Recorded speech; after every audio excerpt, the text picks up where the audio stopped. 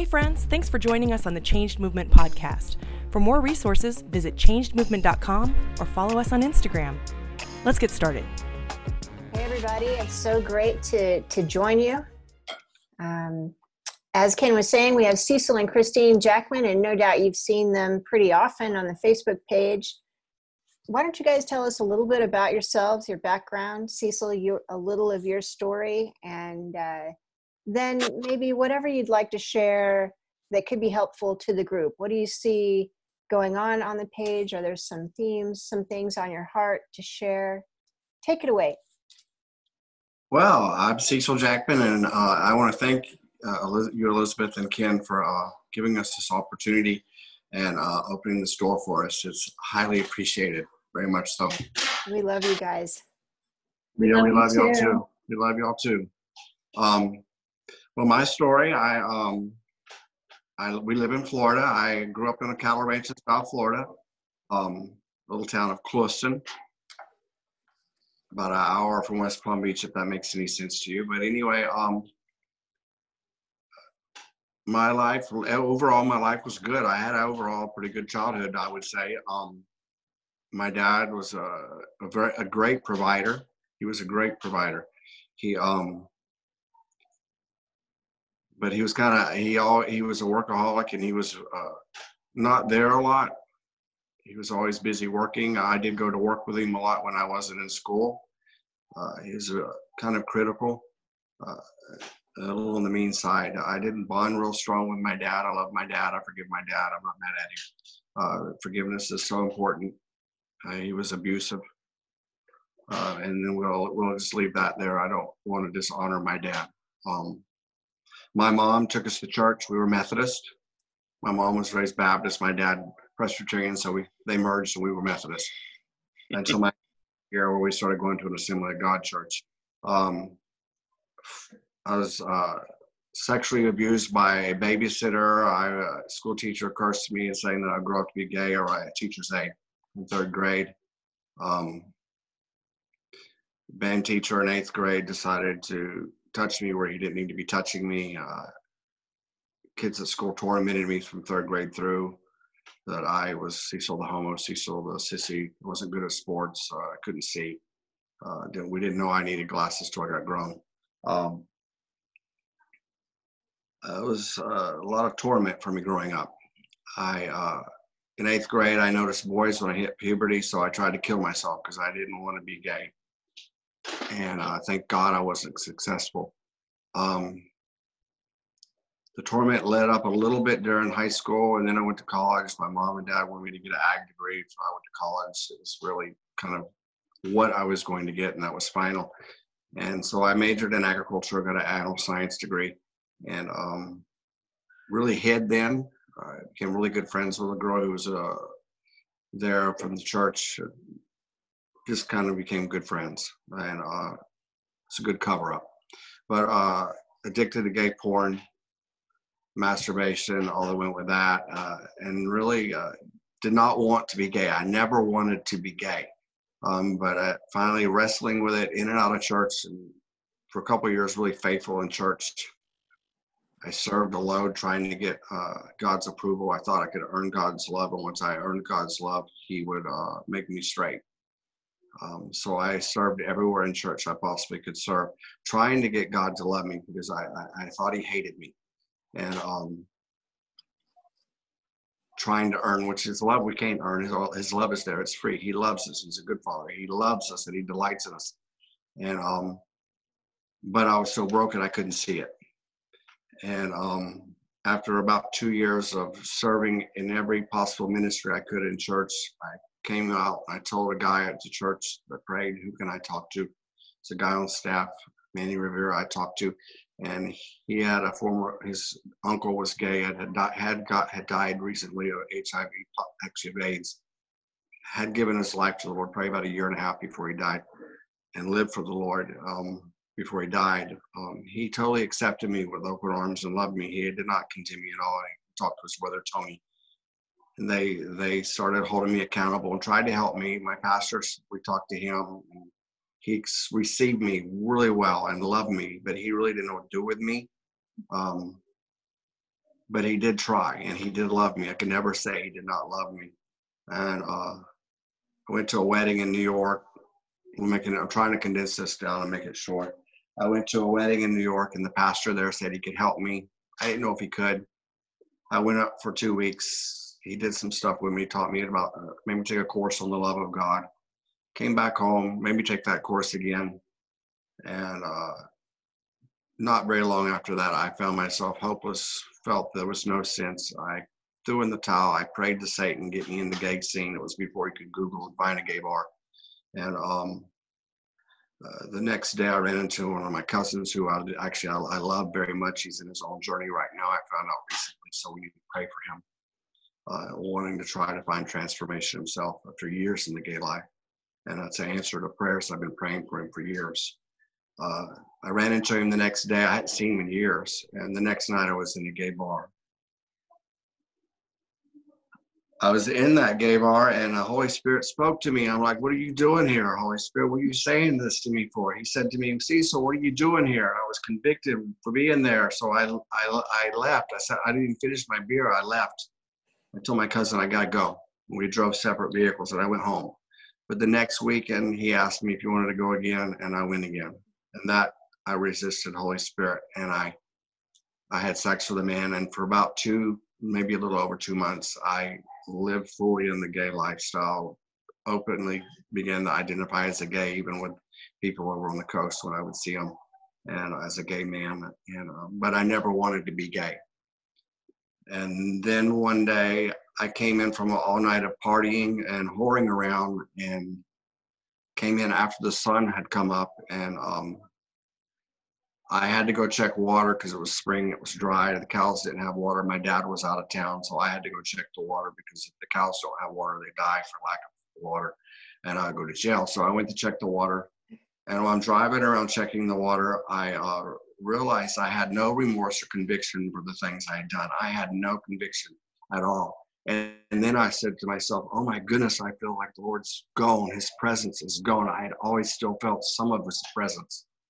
His presence is gone, and it really scared the hell out of me. And I began to weep, and I got off my quad or four-wheeler ATV, and I laid on the ground in the cow pasture, not really caring where I was. And I began to weep and cry out to God, have mercy on me. Please don't let me go. Please have mercy on me. Don't let me go. And I felt he was gone. And I called the guy in New York, Gaspar Anastasi, and I said, can you help me? And he says, come up. And that was the beginning. I had hit bottom. I had finally hit bottom. It told me before, you got to be sick and tired of being sick and tired. If you're not sick and tired of being sick and tired, you're really wasting your time coming and help me, trying to help you, Cecil. But I was finally at bottom, and I had no place to do but cry out to God and cry out for mercy.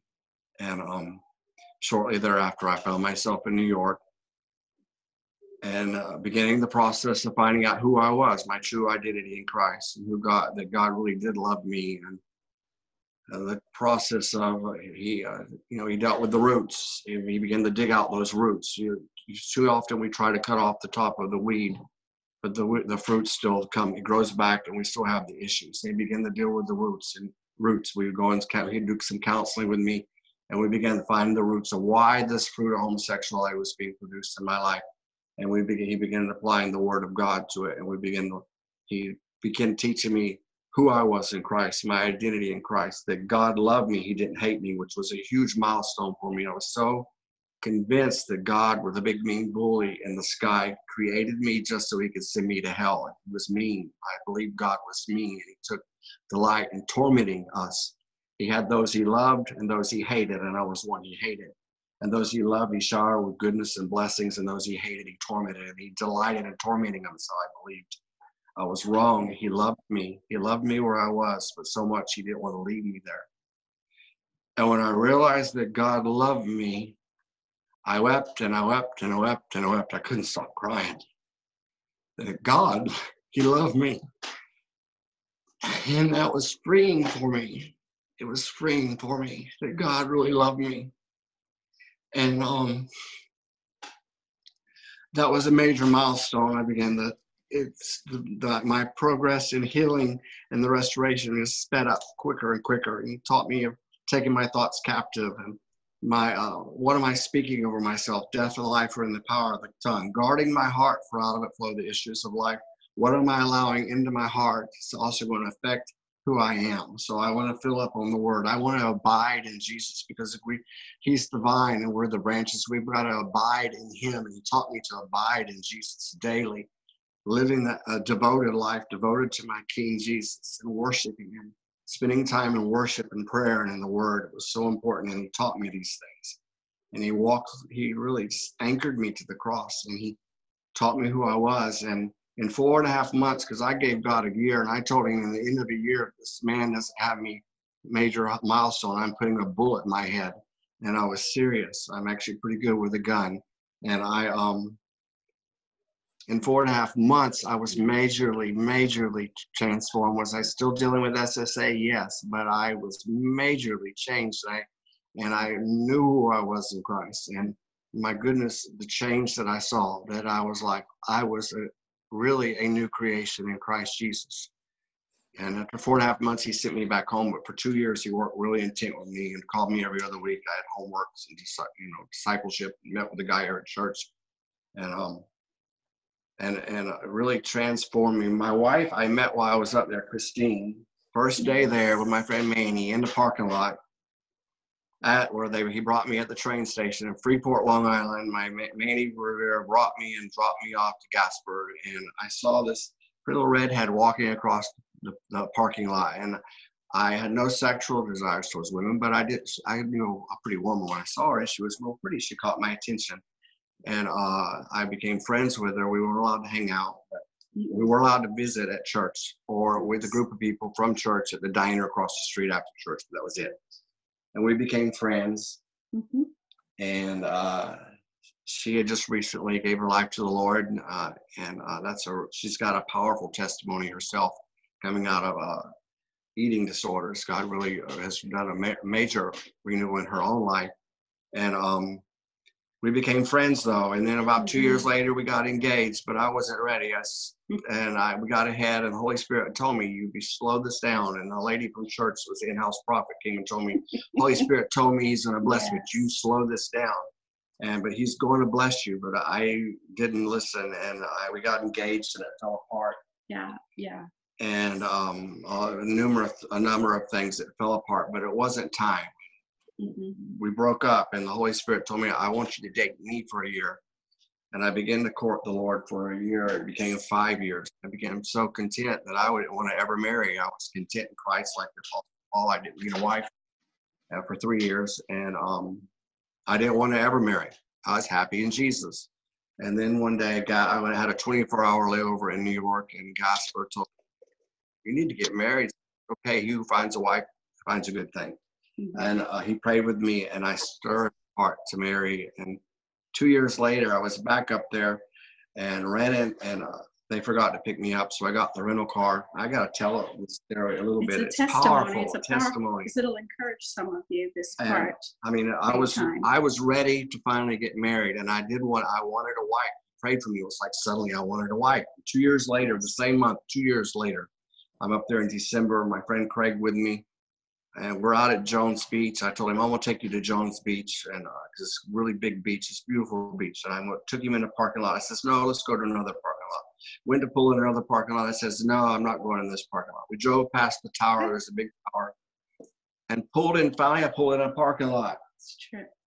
And I says, it's freezing here. We're both from South Florida. It was probably in the 40s, and the wind was whipping off. I says, I'm going to show you the beach, and let's go. And she's out there doing her devotions in her car. She's no longer going to that church anymore. Mm-hmm. She's back far out of the parking spot and sees me walk by in her rearview mirror. She jumps out and says, hey. I did. And you're talking a little. Yeah, well, it was actually so supernatural. And I have to give honor to God because though we got out of God's timing on it, the Word of God says not to awaken love until it's time. That's what it says, regardless of where you're at. And I know there's a lot of folks on here wondering, do I get, do I get married? Do I have to prove? You don't have to prove anything. Right. You don't have to prove a thing, because Jesus Christ is living on the inside of you. And so let me encourage you to wait on the Lord. So his waiting, we took a wrong turn and God brought us right on the wrong path, and we couldn't have planned it, because we'd have probably messed that up. But really, when I got out of the car, I was totally blown away, because I literally had just told the Lord, I don't even believe that you have somebody for me. You see, I was a single mom at the time and divorced. And there he was. I couldn't believe I'm pulling out. And there he is. He's just like, I'm like, really? And I was going through such a hard time. I almost didn't care that he was there. I just needed to hear God on some things. But then God supernaturally put things back together. So I think he should tell you what the Lord told him, though, because that was really fun too. Go ahead and tell me. My sister had nagged me for 5 years that I'd missed God. And I love my sister, and we'll leave it right there. I missed God, and she was the best one God had for me. I'd missed God, and she really nagged me. So I was, in my anger, I decided I would never marry Christine, because I was not going to let my sister be right. And I heard, hey, I says, I ain't marrying her, God. I knew who it was. It's Christine. But we went for coffee, and I told the Lord, I'll marry her. And that was December. It's so funny. July 6th, 2002, we got married. Later. 6 months later, we got married. And I am happy. God restored me and brought me out of Brooklyn, and brought me out of all of the issues that so plagued me, and made me a new creation in him. He hid me in him for a long, long time. And but I wouldn't change a minute of it. And then when I was ready, he awoke in love in me and her. And I love being married. It's the best. We do. I love being married. We're almost 18 years, guys. Seriously. And she's my best friend. Years. I'm like, Holy Ghost is fiery. Get that done. 18 years. And you have 2 kids, right? We have 3 altogether. 3 one together. from Yeah. and 2 of our own together. And we're very thankful. We battled a lot. Not with each other, but we overcame quite a few obstacles. And Cecil, even when he had shared his testimonies early on, and we live in a very small rural town, faced a lot of resistance and a little criticism, but God has strengthened our marriage. Every single obstacle and battle we've had to go, we've gone together, and we've done it with the Lord. And through every single one of them, he's strengthened our marriage and our friendship. We love the Christ that's on the inside of each other. We appreciate the hand of God, and we complement one another. And we couldn't have figured that one out on our own, truthfully, because if I'd have planned it, I'd mess everything up on that one. But we have 2 children of our own together, and we've served in many different ways together. And we're just friends, and we enjoy our marriage, and I think we're pretty fruitful. Yeah. We've learned a lot. Christine, can you speak to what it was like, just super briefly, what was it like to begin relationship with him, knowing Cecil's background? Yes, sure. Actually, I knew in my spirit, I never have told him this, so this is like news for you, Cecil. I have known, and it was not a problem for me, because I didn't see that. Yeah. I saw the Jesus in him. I was attracted to the presence of God on the inside of Cecil. I was attracted to who I saw him as. I did not see any of that. And this is an encouragement for many on here believing and questioning. When I meet that person, how am I going to know? What do I say? Do not be fearful. God will prepare that way for you. And so for me, it was a non-obstacle. I have many people in the gay lifestyle, and I would go out to gay clubs with them all the time in New York before I knew Jesus. And so it was not a big deal to me. Some of my best friends were in the lifestyle, and some of them still are. And I'm just thankful. It did not bother me. It was really a non-issue. And I so knew it was just, I had the peace of God about the entire thing. And today, how about today, with all of the ministry that you guys have begun doing for people who experience same-sex attraction? Is that hard for you I mean, you're not an outsider at all, but is it hard for you to have the commitment to helping others? No, I think not. I'm actually enjoying a place of being able to reach out to someone and encourage them in their walk and finding out who they are in Christ. I think that the most beautiful gift is when you can help someone discover what God put on the inside of them, and that the lies that they've been believing their entire life, and when you see that come off of them, and you see that freedom and the beauty that's on the inside of them that he put there, it's very easy to let that to do that. Now I get really intense and I want to see everybody free now, so I work with that part of myself. But it's not. I want to pick up a mama's defense for everybody that their feelings get hurt. People call names, but other than that, no. I really enjoy everybody getting to see who God made them to be in this. Cecil, I love that you share about the love of God. I feel, I had a lengthy conversation with a friend yesterday who is out, he's in the lifestyle, and grew up in church, loves the Lord. Part of the reason why he's kind of left church, he's kind of on his own right now, on his own journey, just sorting out, okay, what do I really want? What do I want out of life? I'm not sure that I want to subscribe to a discipleship process that focuses on changing. And he said, mainly because there's no love of Jesus in that.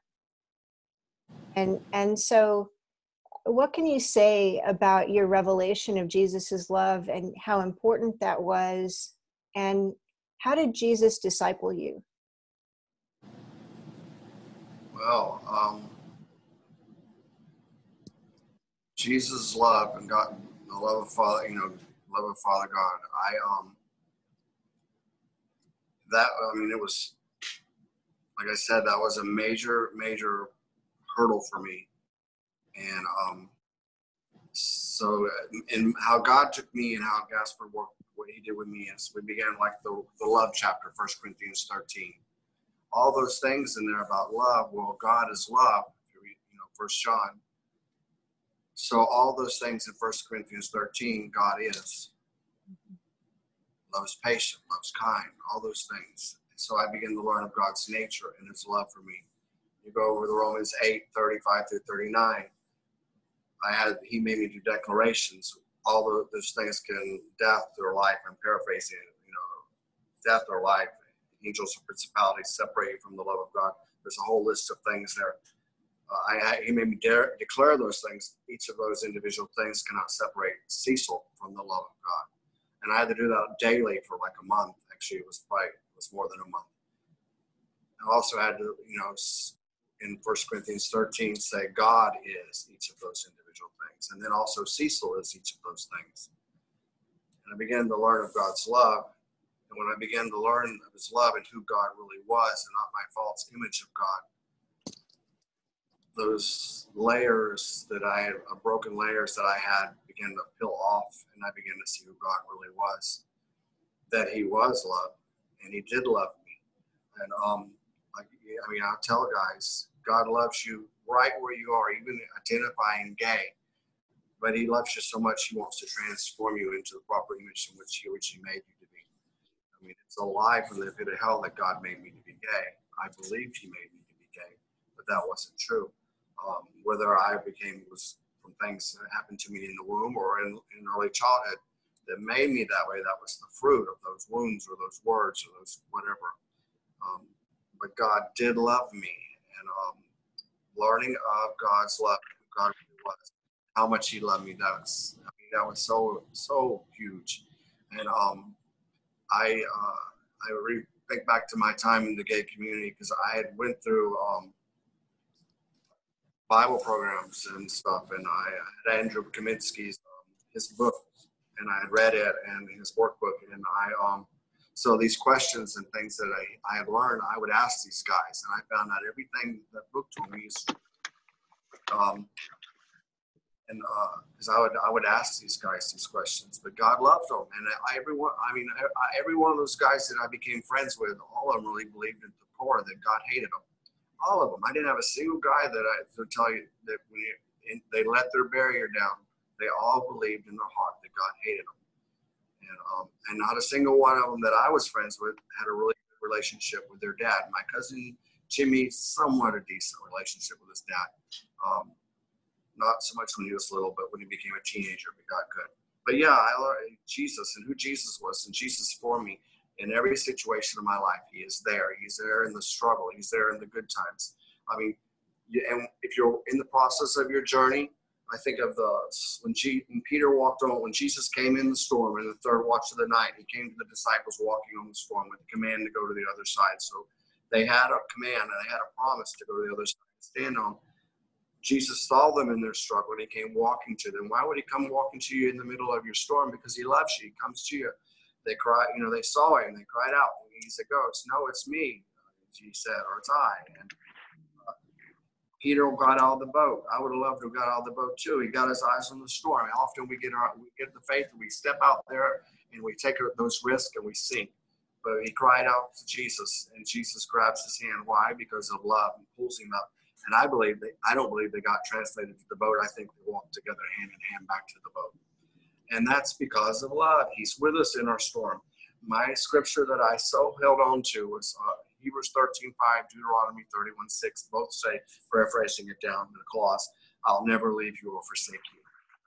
So many times I thought he was gone. So many times I thought God wasn't near, Jesus wasn't near, or he didn't really care. But I was saying, no, Lord God, regardless of how I may feel, I know you're with me in this.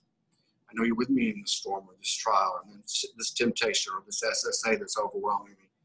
You're with me. You're faithful. You're always with me. You don't leave me or forsake me. Why? Because he loves me, and I knew he loved me. And that love gave me fuel to keep pressing on, lavishing my worship upon him. So important, worshiping him and spending time. I would feel heartless, heartbroken sometimes, or had people in town cast stones at me because they heard testimony, and it was horrible. But I would say, God, it's not right. I don't understand why I'm having to walk through this, but I'm going to worship you, and I would worship and spend time sitting at his feet in worship. And that was where I found peace and I found comfort. And if I wouldn't have known he loved me, I don't know that I could have pressed into those times of worship in some of those trials. But I worshiped him, and I'd sit at his feet, and that lifestyle of worship, and I found comfort. So like you get triggered, I want to run to worship. I want to run and get at his feet because I've gotten triggered. I've got to struggle. I've got to go get with my Lord and find my comfort. And I didn't know God was rewiring my brain, but the Holy Spirit, master counselor, he knew exactly what I needed, and he rewired my brain to run to him when those times of struggle. Run to him in those times. I failed. There was times I looked at porn and did stuff that I shouldn't have done. When we broke up, about 2 weeks later, I found myself in a gay bookstore having sex with a guy in a closet. And conviction, I ran out, didn't even really finish. I ran out weeping because I was convicted. But what did I do? I ran, and I had to go home, and I had to go get my secret place, and I had to worship. Because I had to repent, but I had to worship. I had to get with my Lord. And that's the best peace, the best, most wonderful peace is getting in his presence. Getting in his presence. My friend Mark Peterson says worshipers get well. And that sounds like what you're describing in your journey. It was like a major part of my journey was sitting at his feet and worship. To be honest, I had a problem with masturbating in the shower. So I thought, Lord, what can I do? I keep messing up in the shower. So I made my shower into a secret place. It was my secret shower. I would go, and sometimes the water would run cold eventually, and I despise cold water on my body. But sometimes I couldn't leave. I had to stay in there. And we got married. She's like, why are you going in the shower and staying there forever? It was my secret place. So I had to go find a new secret place. That's awesome. Well, You know what I love? Oh, go ahead. One thing I love is having the spouse on here, and of course Christine is such a good friend of mine.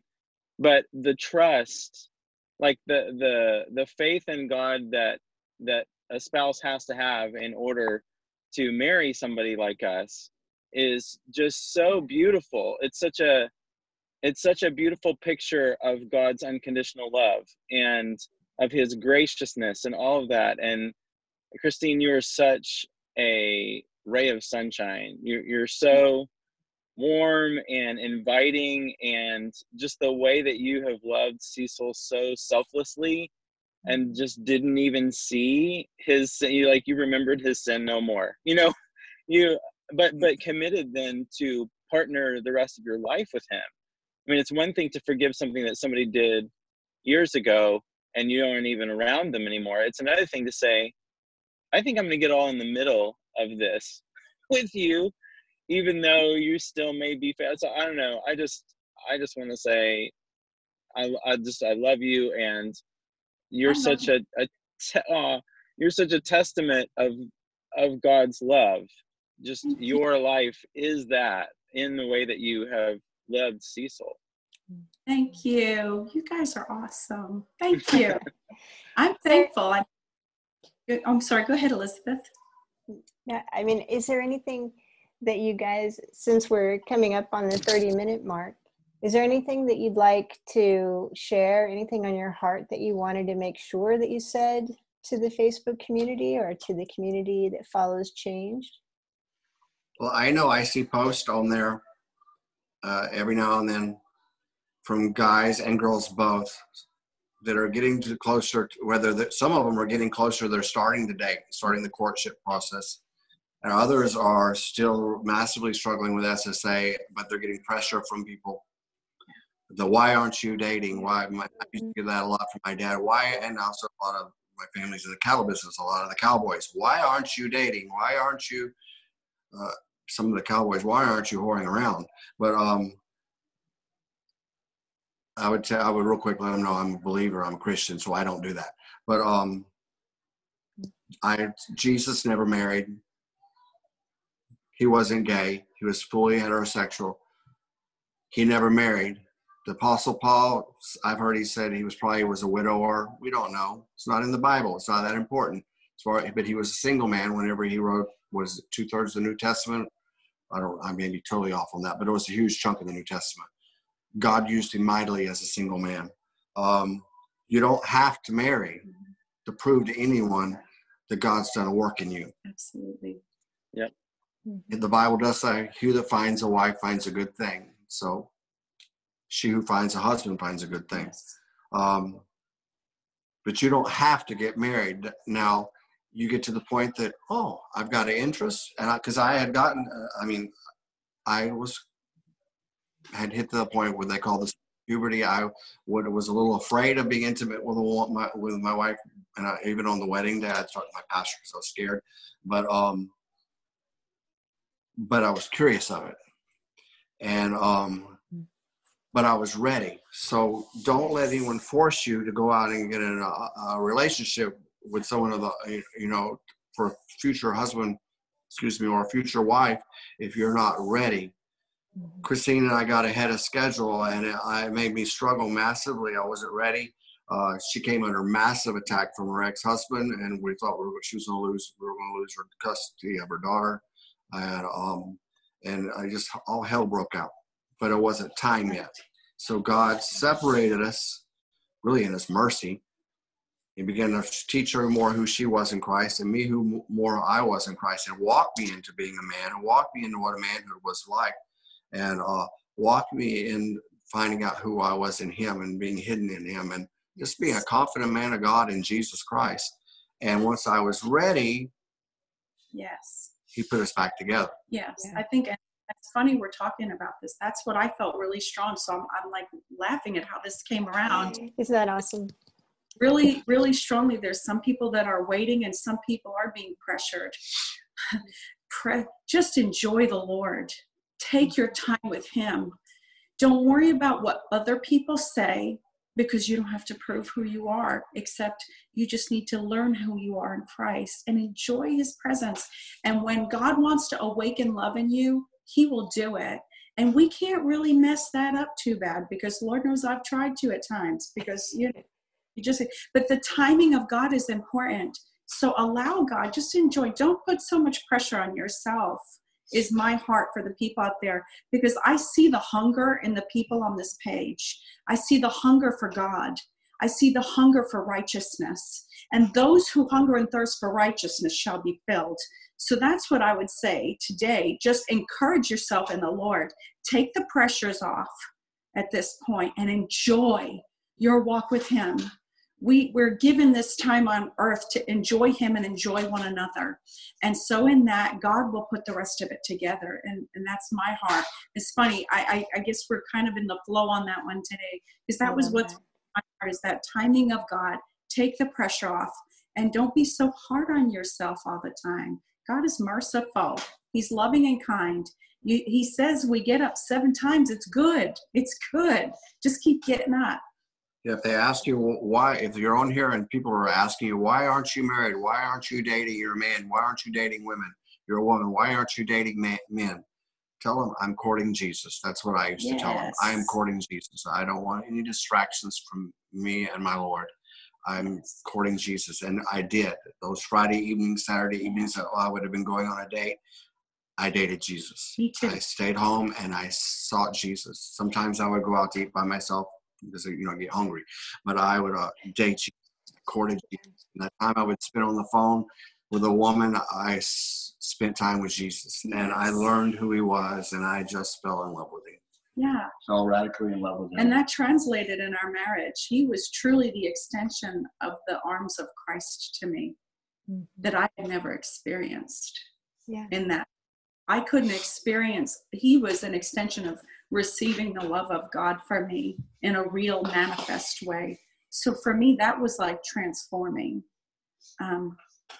So powerful. Oh my goodness. I think that Doug and I and you two, we could do a session just talking about what we learned about Jesus from our marriages. Well, it looks like I've lost Ken and I've lost Cecil and Christine. And so I'm so glad that you guys have joined us here, and we'll see you next week. Thanks, guys.